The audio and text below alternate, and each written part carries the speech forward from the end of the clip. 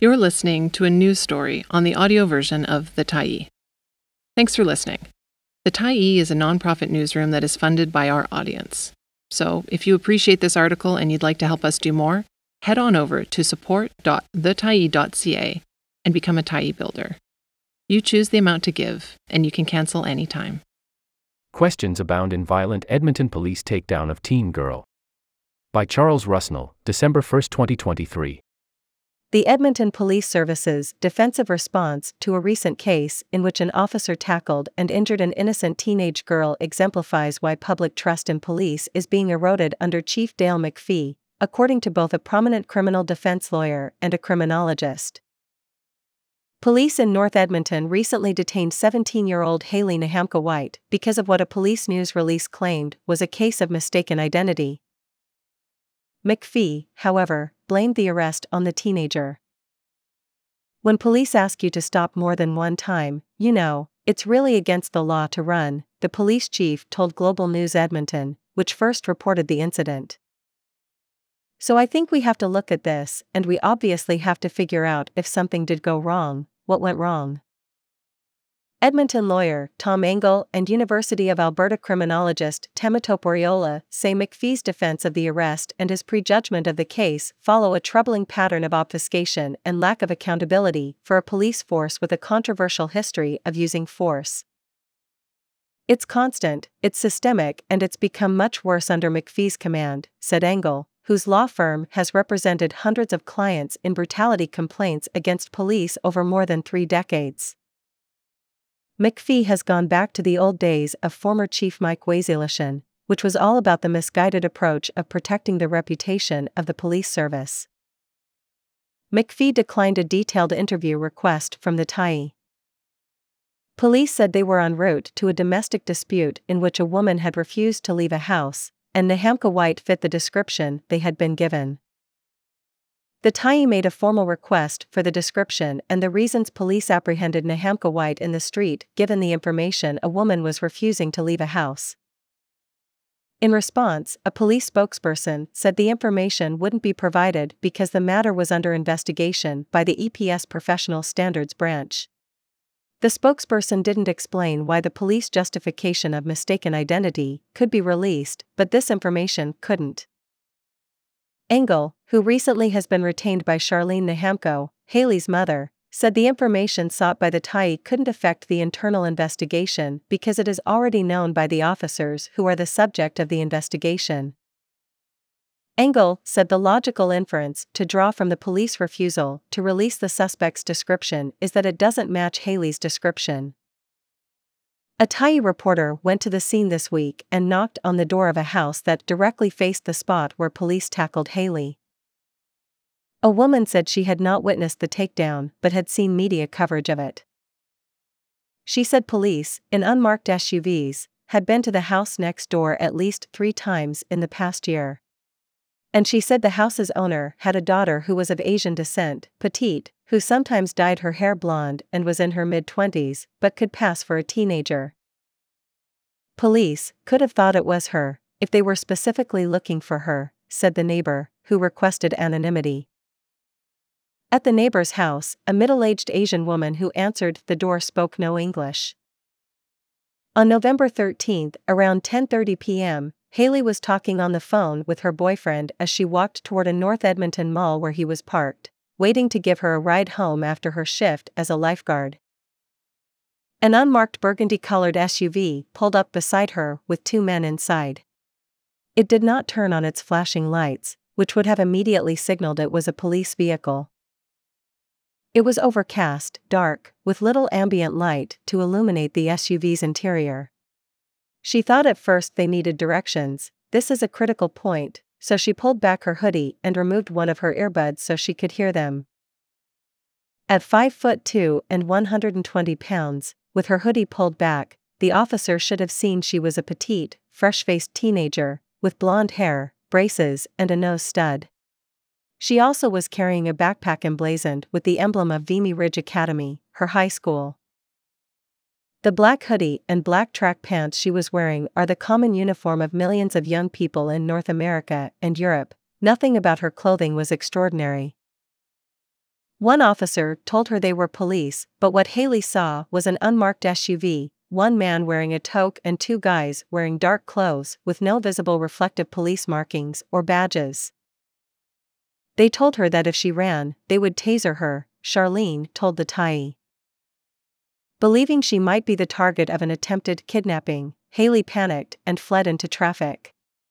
She irrationally believed it would be better to get hit by a car than to be captured and sex-trafficked. An officer tackled her to the pavement, scraping her lips and face. She is still awaiting the results of an X-ray to see if she has a broken tailbone. The terrified teenager fought with the officer as he attempted to handcuff her. She said it wasn't until she was in the back of the car that she realized they were police officers. After they asked her age, the officers immediately removed the handcuffs. Haley's boyfriend had phoned Charlene during the melee, and when she arrived, Haley was still in the back of the SUV. A police supervisor had arrived, as required by policy when force is used. He said to Haley, "I'm sorry this happened," Charlene said. "We were after some." He talked to her like she was 2 years old, really bad people. Haley refused the offer of an ambulance and Charlene took her to the hospital. Charlene called 911 from the hospital and wanted to press charges, but was told she couldn't because it was an internal professional standards branch matter.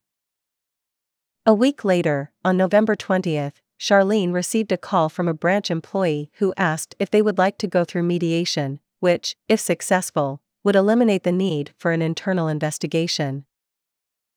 Charlene said she didn't have the emotional capacity to deal with the mediation offer. Haley was now experiencing night terrors and needed medication to sleep. And November 12th, one day before Haley's police encounter, was the 1-year anniversary of Charlene's son's death in an industrial accident. And on November 23rd, Charlene was diagnosed with colon cancer. "This has been a total nightmare," she said. A family friend who is an RCMP officer directed her to Engel. The lawyer advised Charlene and Haley not to accept the mediation offer and recommended they proceed with a Police Act complaint. "Based on my experience, I advise clients all the time not to go to mediation because it has no integrity. It is not a true mediation," he said. "It is run by a person who works in the professional standards branch." Engel has a copy of the internal Edmonton police mediation policy. "Because of the violent nature of this case, it's clearly not suitable for mediation or alternative dispute resolution," he said. "They're clearly in breach of their own policy," he said. "Why would they do that?" The obvious answer is they want to sweep this under the carpet as quickly as possible. A Police Act complaint will force a full investigation, and the information the Tyee sought, like the description of the suspect, will have to be dealt with in the disposition. If the complainant doesn't agree with the investigation's findings, they can appeal to the Provincial Law Enforcement Review Board, whereupon the entirety of the investigation will have to be revealed, not only to the complainant, but to the public, Engel said. If they go by mediation, none of that happens. Engel said McPhee's claim that it was illegal for Haley to run is false. She was entitled to walk away because the officers didn't follow procedure and breached her charter rights. If you're going to detain somebody, which those officers were apparently doing, you have to clearly identify yourself as a police officer, you have to indicate that they're being detained, you have to indicate the reason for the detention. And you have to tell them about their right to call a lawyer immediately and their right to remain silent. He didn't do any of those things, he said. So I am very concerned that the head of the Edmonton Police Service is misrepresenting the law. That is either deliberate or he doesn't know what the law is. And if he doesn't know what the law is, how on earth can he be the chief of police? McPhee has already decided that this girl broke the law by not stopping, said Engel, adding he can't be trusted to objectively decide whether the officers should be disciplined, based on the outcome of an internal investigation. Obviously, the chief has to ask the Edmonton Police Commission to refer it to another police service. And if he doesn't, then the commission should, for a change, exercise its oversight function and do it themselves. Temitope Oriola is an internationally recognized expert in police reform. His research focuses on policing, use of force, and terrorism. He served as a special advisor to the Alberta government's Police Act review in 2021. Like Engel, Oriola said the officers didn't follow proper procedure when they approached the teenager on the dark street in an unmarked vehicle with no flashing lights and didn't properly identify themselves. The young woman, as any rational being would have assumed, was concerned for her safety, he said. There was no way she could have known these were police officers. Oriola questions why police sent an unmarked vehicle to a domestic dispute. Research from the United States shows officers in marked police vehicles are considered more legitimate than officers in unmarked vehicles. With the average member of the public, whether in the daytime or at night, it is absolutely crucial that the police service prioritizes the use of clearly marked police vehicles, he said, adding that it conveys authority, it conveys respectability. It was unusual for police to offer mediation, Oriola said, when the chief is publicly blaming the victim for the incident. It seems any ordinary rational person would assume that you cannot have it both ways, he said. You cannot achieve a successful outcome in the mediation process if you're disputing the facts of what happened. That would seem obvious to the average person in society. Oriola noted the Edmonton police have increasingly used force, especially in recent years under McPhee's leadership. By blaming the victim and refusing to be transparent and accountable, McPhee has forfeited an opportunity to assert what should be the values and norms of the police service, he said. These are the moments where you articulate the values that are clearly the standards that you expect of your officers, Oriola said. When you don't do that, you're sending a subliminal message to the rank and file that regardless of what you do, I will protect you, we have your back. And in such cases, you are eroding public trust. If you have any information for this story, or information for another story, please contact Charles Rusnell in confidence via email. Read more, Rights plus Justice, Alberta.